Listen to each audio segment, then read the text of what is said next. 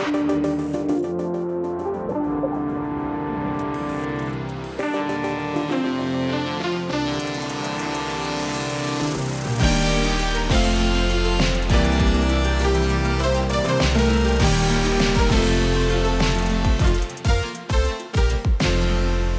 am Marcella Hansch, CEO of the Everwave Foundation, and I'm the host of this podcast. In our last episode, we were honored to be joined by Professor Dr. Martin Fisbeck, oceanographer of the Geomar-Helmholtz-Zentrum, Dr. Matteo Kries, director of the Vitra Design Museum, Louise Holloway, co-founder and director of the Energy Endeavour Foundation, as well as Professor Dr. Domen of the University in Bonn. We discussed the ocean's potential to solve the climate crisis, opportunities to tackle the global plastic pollution, along with the question of how we can sustainably shape tomorrow's built environment. In case you have missed these editions, we invite you to take a sneak peek in the last releases.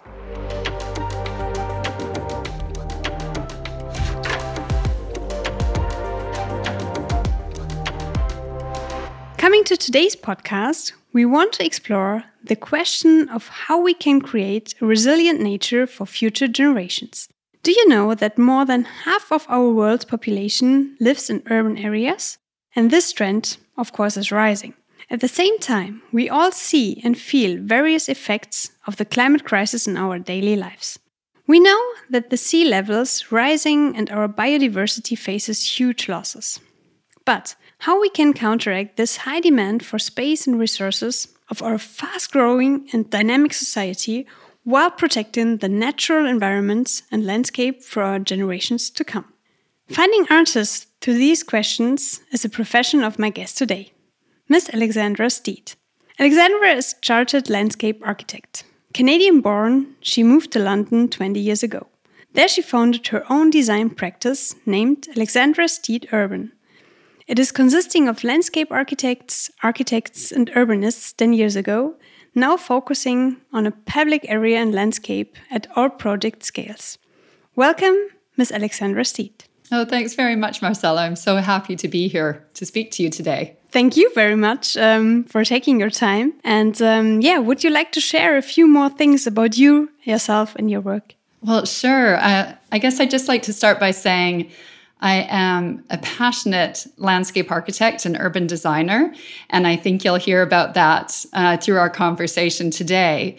And I also wanted to say I'm a passionate landscape architect because I believe in the power of landscape to create a better world.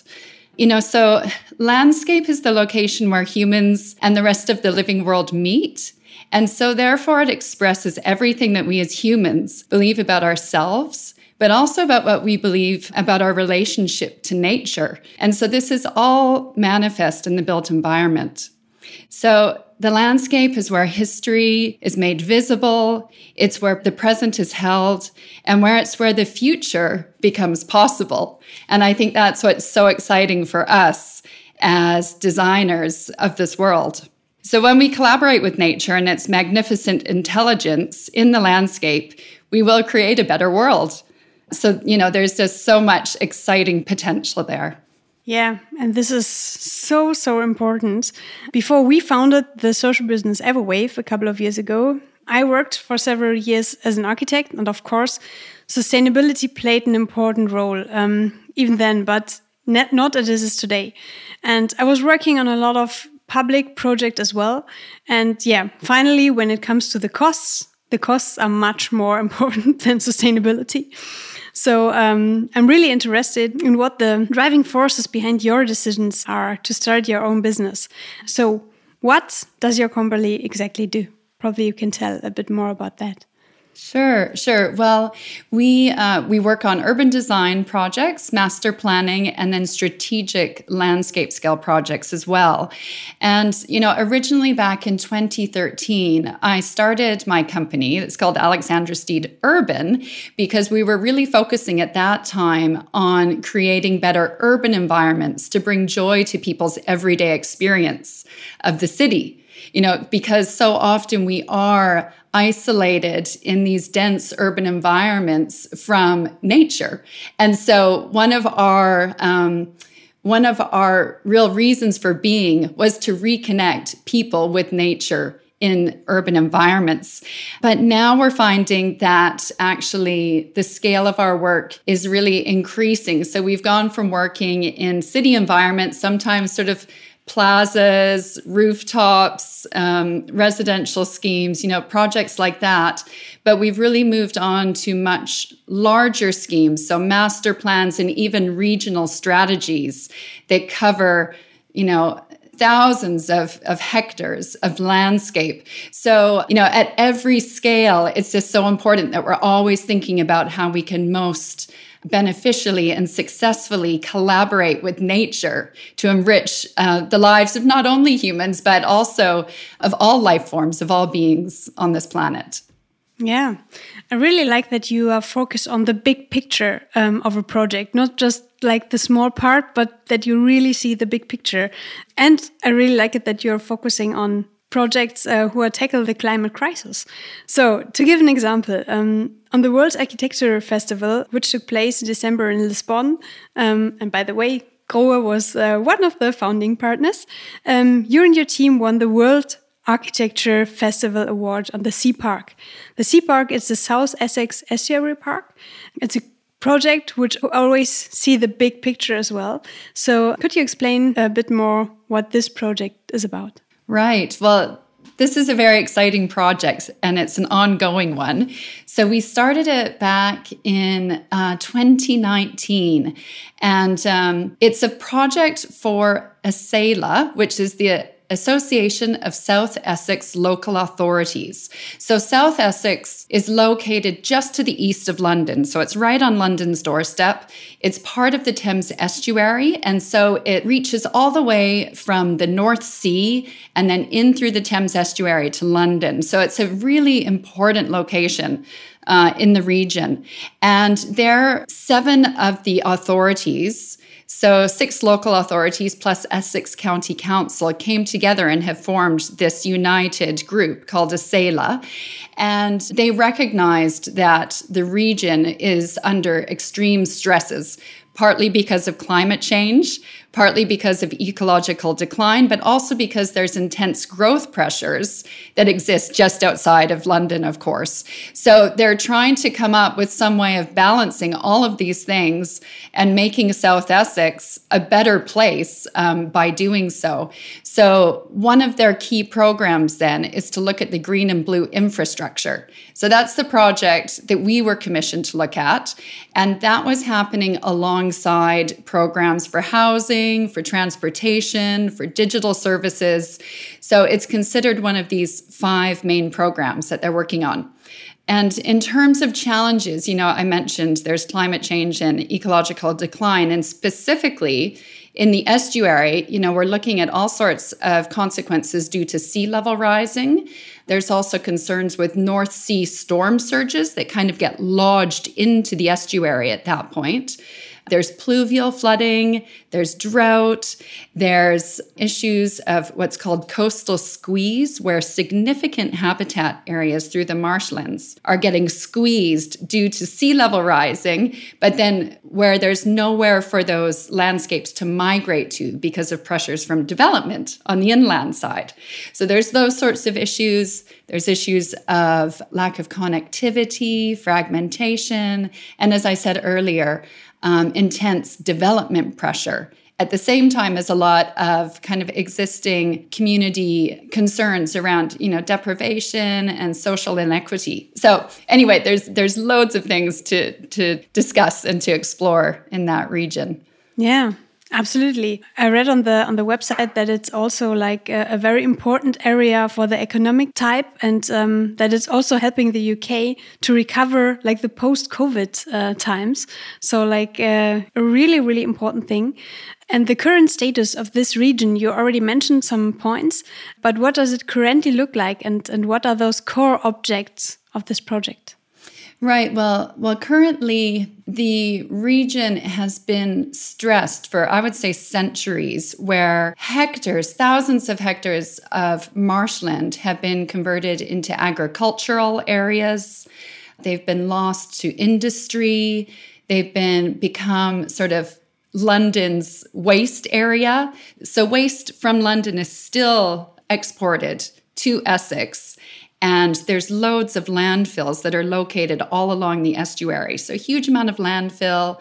There's very important port activities that occur in that area as well. So it's an area that's a real combination of many things that I think many sort of edgeland type or sort of peri-urban environments deal with, where it's really serving London in so many ways, but yet has its own character and attributes. So it's a combination of industry, agriculture, residential areas, tourism. People go there to escape the city as well and to see the beautiful countryside. So it's a real amalgamation of so many things, and everything sort of comes together in this one area that's right on London's doorstep. So part of our rationale for doing this green and blue infrastructure study was because they know that Essex sort of needs a new identity, and it needs to somehow move and progress into the future in a way that's sustainable and that starts to address all these years of pollution, of industry, of intense pressure that it's been under. So to start looking at how we can restore nature, how we can improve connectivity through pedestrian and cycling routes, how we can improve people's access to local nature sites and to other green and public spaces. So it's a really multi-level sort of project. And the way we look at green and blue infrastructure can just do so many things. It can achieve so many benefits that it's incredible, actually. It will bring tremendous value to the region, along with a whole new sort of identity and image. Yeah, definitely. And it's so important that sustainability is not something which the people and the economics see like something additional, but that is the main factor, and that it's also like a positive effect on the economic system for the future. Well, I'm glad you mentioned that, because towards the end of our study, we had what's called a natural capital account done of the region, just for South Essex. And so they look at factors to do with tourism, recreation, the natural resource value, value to do with carbon offsetting, carbon sequestration, biodiversity benefits, all sorts of things. Health and well-being is a big factor. And so there's now an economic way of measuring those gains financially. And what was found through this study is that in South Essex alone, there's about £7.2 billion worth per annum of value existing there just through the landscape. And these are things that haven't been recognized until just very recently. So only very recently are these natural capital accounts being generated, so that people can start to see, oh yes, it's not just, I think in the past, so many people thought, oh, those are just kind of soft things. They're nice to haves, but they're not essential. It's not fundamental that we have good landscape. I think a lot of people had that opinion that it was always more sort of technological infrastructure that was more important and more valuable.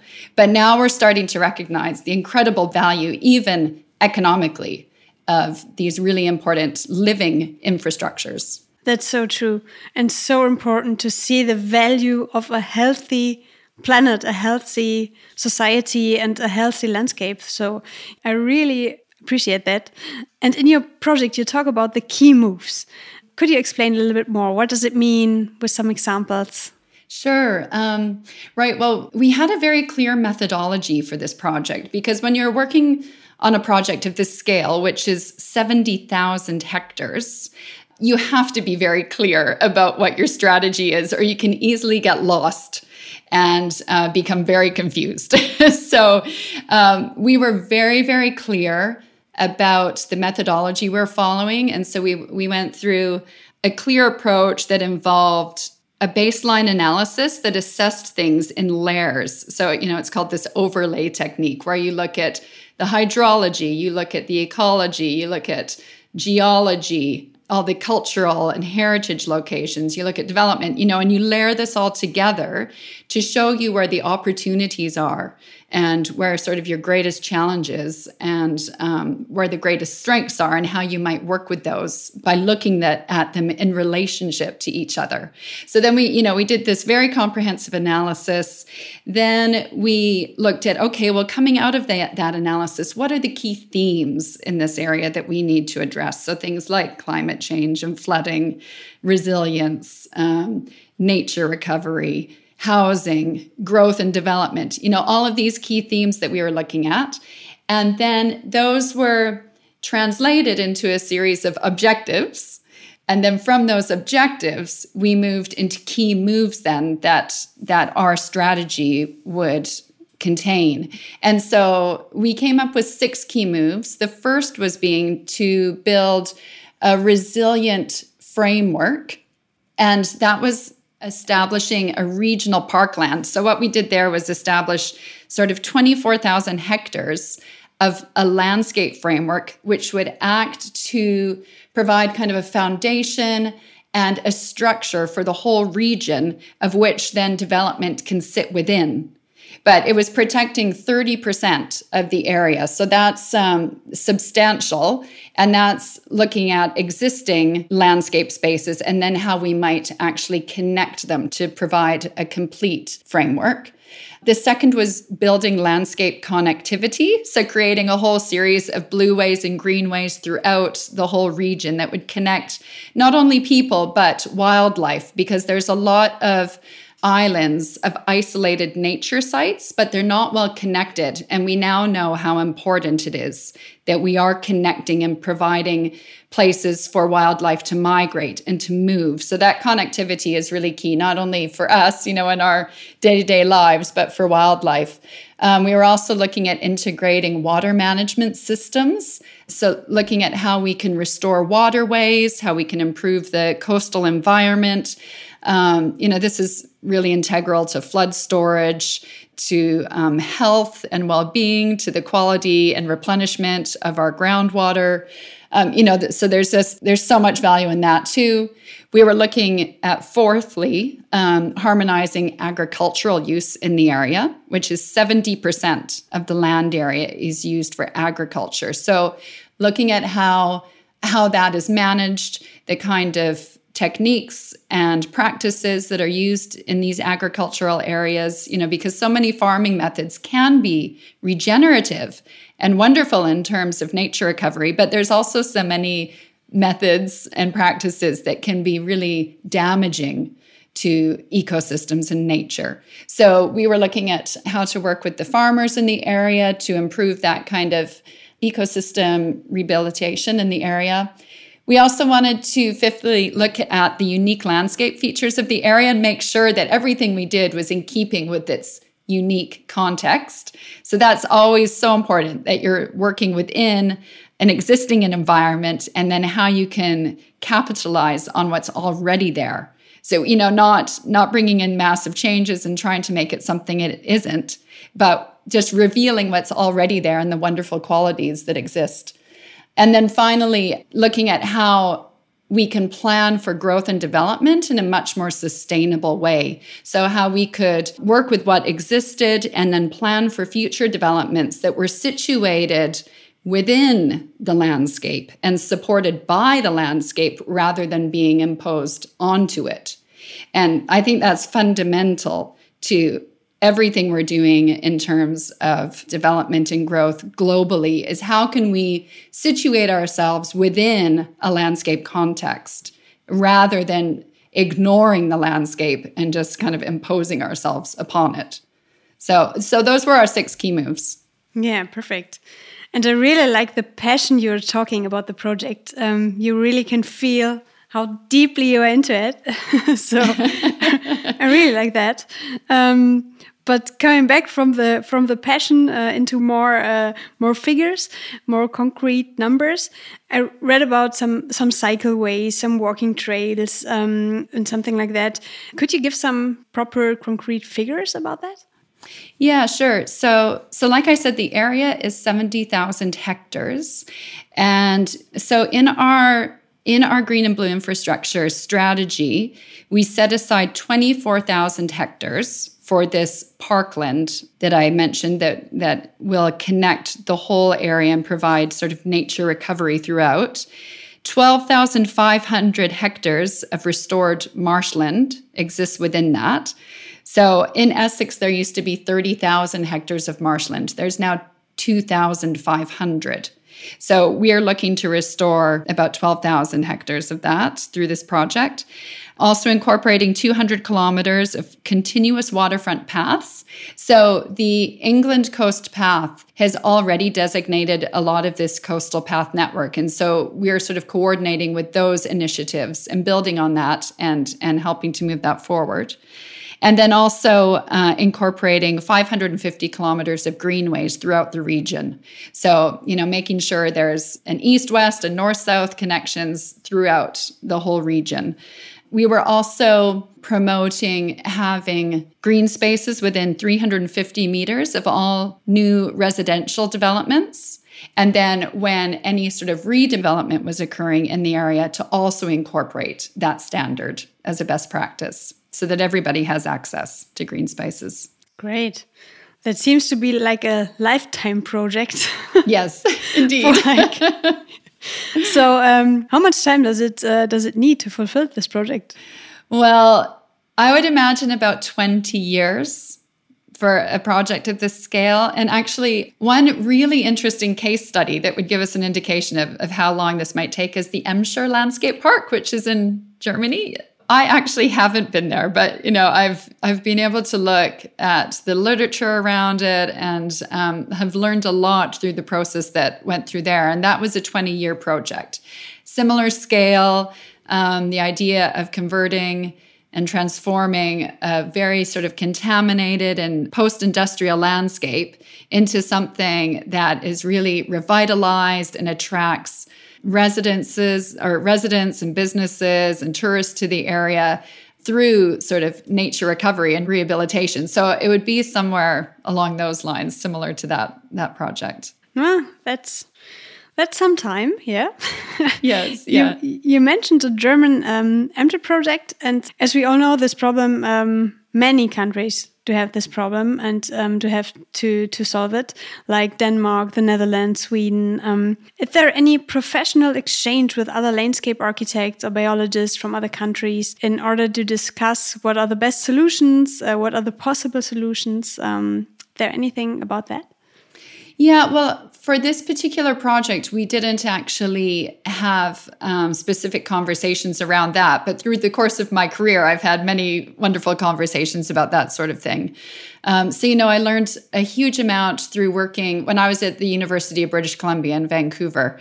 I had the opportunity to work with one of my professors who was chairing something called the James Taylor Chair of Landscape and Livable Environments. So I learned a huge amount there about incorporating nature-based solutions into development and looking at flood attenuation and mitigation, all those sorts of things. So I was very fortunate from early days in my career to be exposed to those kind of ideas and methods. And then I've worked with other great practices that have been involved in projects like the Bay Area Challenge. I think it's called Resilient by Design or Resilient by Nature, and that was for San Francisco. So I currently share an office with a practice called Hassel, and they were involved in looking at strategies of how to counter sea level rise in the Bay Area. And then, of course, the work of Turnscape. I don't know if you're familiar with them, but they're a practice based in China, architecture and urban design company, a landscape architecture and urban design company. And they've set out an approach to dealing with flooding and sea level rise and that sort of thing in China called the Sponge Cities Project. So the government has actually taken this on and is putting in a huge amount of funding to implement this approach into 30 projects throughout China. And many of them are now implemented. It's really exciting to see what's being done there in terms of flood mitigation and nature recovery in their urban environment. So I would encourage you to look that up. It's called Sponge Cities. Wow. I will, definitely. You were talking about like real big projects, and your project, of course, is like a really, really big one. When I think back in my time as an architect, we had like smaller projects like buildings, sometimes even the area. And finally, it always comes to the costs. And a lot of things were like cutted. So I'm wondering, how is a project like yours is funded? Yeah, well, that is still to be determined. We've actually been working on, we've worked on a couple of business cases with various people that have a lot of expertise in finding funding for this type of project. So at the moment, what is emerging is that it will definitely needed to be a blended model of funding. So drawing funding from a number of various sources. One source currently is from the National Highways budget. So they have a mitigation scheme, it's called, for the work that's done for national highways. And so at the moment, they're funding what's called a demonstration project of this South Essex Estuary Park along the coastal region. So funding is coming from there, it's drawn from the local authorities. There's many infrastructure projects in the area. For example, there's a lot of port infrastructure that's ongoing. And so they also will need to be doing carbon offsetting, biodiversity net gain. So I don't know if that's something that you have in Germany, but here now, any sort of development comes along with a biodiversity net gain target that you have to achieve. So, and typically it can't be achieved on their site. So then the funding goes to projects elsewhere. So there's a lot of sources that should be available. And then with projects like the natural capital account that was done for the area, it then becomes more apparent how much value exists there. And so people then will be more inclined to other businesses that are having to provide carbon offsetting will understand then how they can help to fund some of these schemes as well. So yeah, but definitely a blended model it's going to require a huge amount of funding in the long term. Yeah, definitely. But the gains will far outweigh those costs. I can imagine. Yeah. When I think about my work at the Everwave Foundation, we promote like environmental education. We want to raise awareness for environmental protection, for marine protection, and especially for young people. And I think when people or even kids start to love something, start to get to know something, then they can protect it. Because when you don't know something about it, you're not into it and you don't save it finally because you don't even know something about it. So when you love something, you're going to protect it. That's what I think about education. So is there anything how you do want to help people fall in love with the nature? Will you consider educational aspects? Is there something like that?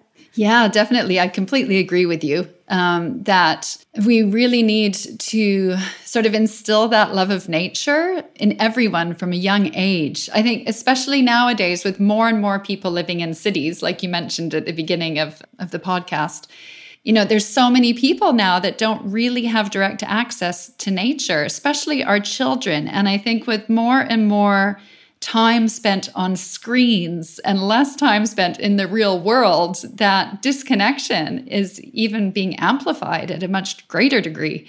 So I think it's just essential that we then include it as part of the education system. I mean, there's some really interesting models around the world of how people are incorporating sort of these nature-based studies, from early years, right? From the time children are in nursery through reception, but that these ideas are incorporated about how we collaborate with nature and how we care for nature and how we care for the planet. All of these things I think are fundamental to the education system. And I guess some of the things that we try to do are encouraging the local schools and children in the area to have access to these spaces. So that's the first thing, is to actually bring nature into the school environment, but also to have places like that close to the schools. So even if it's not possible on the school site itself, that the classes are able to get out to these places.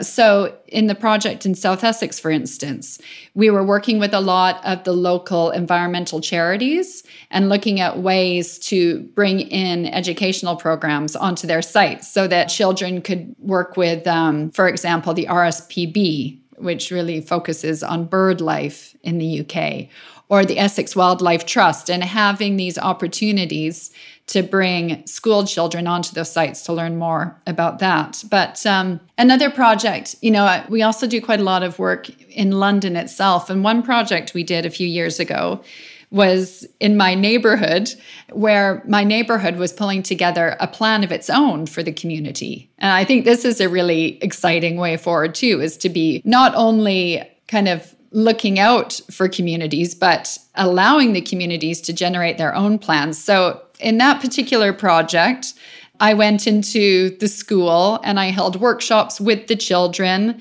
We took them out on site visits of the area, and we talked about the possibilities, where we could have play spaces, where we could daylight an old stream that used to run through the area, how we could bring nature into the school site itself. And the children just had the most wonderful ideas. So I think so often they bring a huge amount of wisdom that a lot of we as adults have unlearned through the course of our lives. So, I think when kids are given the opportunity, they kind of get it. They sort of know what should be done and how to make a place better and how to work with nature. So yeah, those kind of projects are really exciting, where we can get kids involved from a very young age and at the start of a project. Absolutely. I also think if we give the world to the kids and they can create like the future, they will do the best out of it.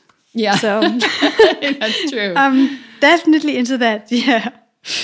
So you're from Vancouver, and you already worked for the city of Vancouver in Canada for several years, and did a lot of projects over there. I have been to Vancouver, I think, in 2015, and I remember I was alone there, and I just took a bicycle, and I did a lot of bicycle ride over there, and it was so beautiful. And actually, I was thinking one day to stay there because it was so beautiful, and it was, the weather was nice, and I could explore the whole city just with a bicycle. And for me, it was really impressive, and I really enjoyed that one. So was there a project that we remember particularly in Canada and which enabled a really change in the urban environment? Yeah, well, I was really fortunate to work at the City of Vancouver, as you mentioned, in a department called the Greenways Department. So that was within the Streets Department. And the program hadn't been started too long before I began working with them. And it was initiated actually by one of my former landscape architecture professors at the university. So she'd convinced the government that this would be a great thing to provide a citywide network of green corridors, and for walking and cycling primarily, but to also, encourage nature through the cities. And it was also incorporating public art. So, it was in those days, it was quite radical, because this was, I think it started in the 1990s. I got involved in 2000. So it was very sort of early days for such things as greenways and blueways, but they were doing it back then. And so I had this wonderful opportunity to help plan, design, and then implement these greenways throughout the city. And one particular project came up that was, I think, has always stuck with me as one of the most exciting accomplishments of my career. And yet it was really early days. So it was an opportunity to redesign a street that was situated between a park and a residential row of houses. And then at the end of the street was a stream that had been culverted. So anyway, we worked with the community that were really keen on doing something innovative, something sustainable and beautiful. So there we worked with all of the community, and on my team there were engineers, there were planners, and landscape architects. So we all collaborated on this and came up with a scheme that narrowed the road surface, so there was less asphalt on the road. So by narrowing it to slow down the speed of the cars, we put some curves into the alignment of the street, again to slow it down. We incorporated swales on either side of the road. So rather than having all of the storm water rush into the storm sewer network, the water then was naturally filtrated through these swales that helped to pull the pollutants out and also replenished groundwater at the same time. And it had the added effect of slowing the water speed as it entered the stream. So, typically we have these gushes of water that go through our storm sewers, and then it just scours the streams as soon as it hits them. And it makes it a very inhospitable place for anything trying to live there. So what had happened over time was this stream that existed at the end of the street that had once had salmon had no longer had salmon because of the conditions of the street and because a culvert had been put in at a certain point.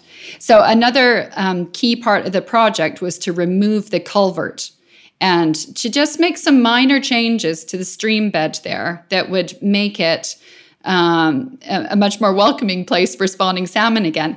So anyway, after we did those things, we planted more trees. We used native ground covers and planting as well to help absorb the water and also just to make the street more beautiful and a better place for the ecology of the area.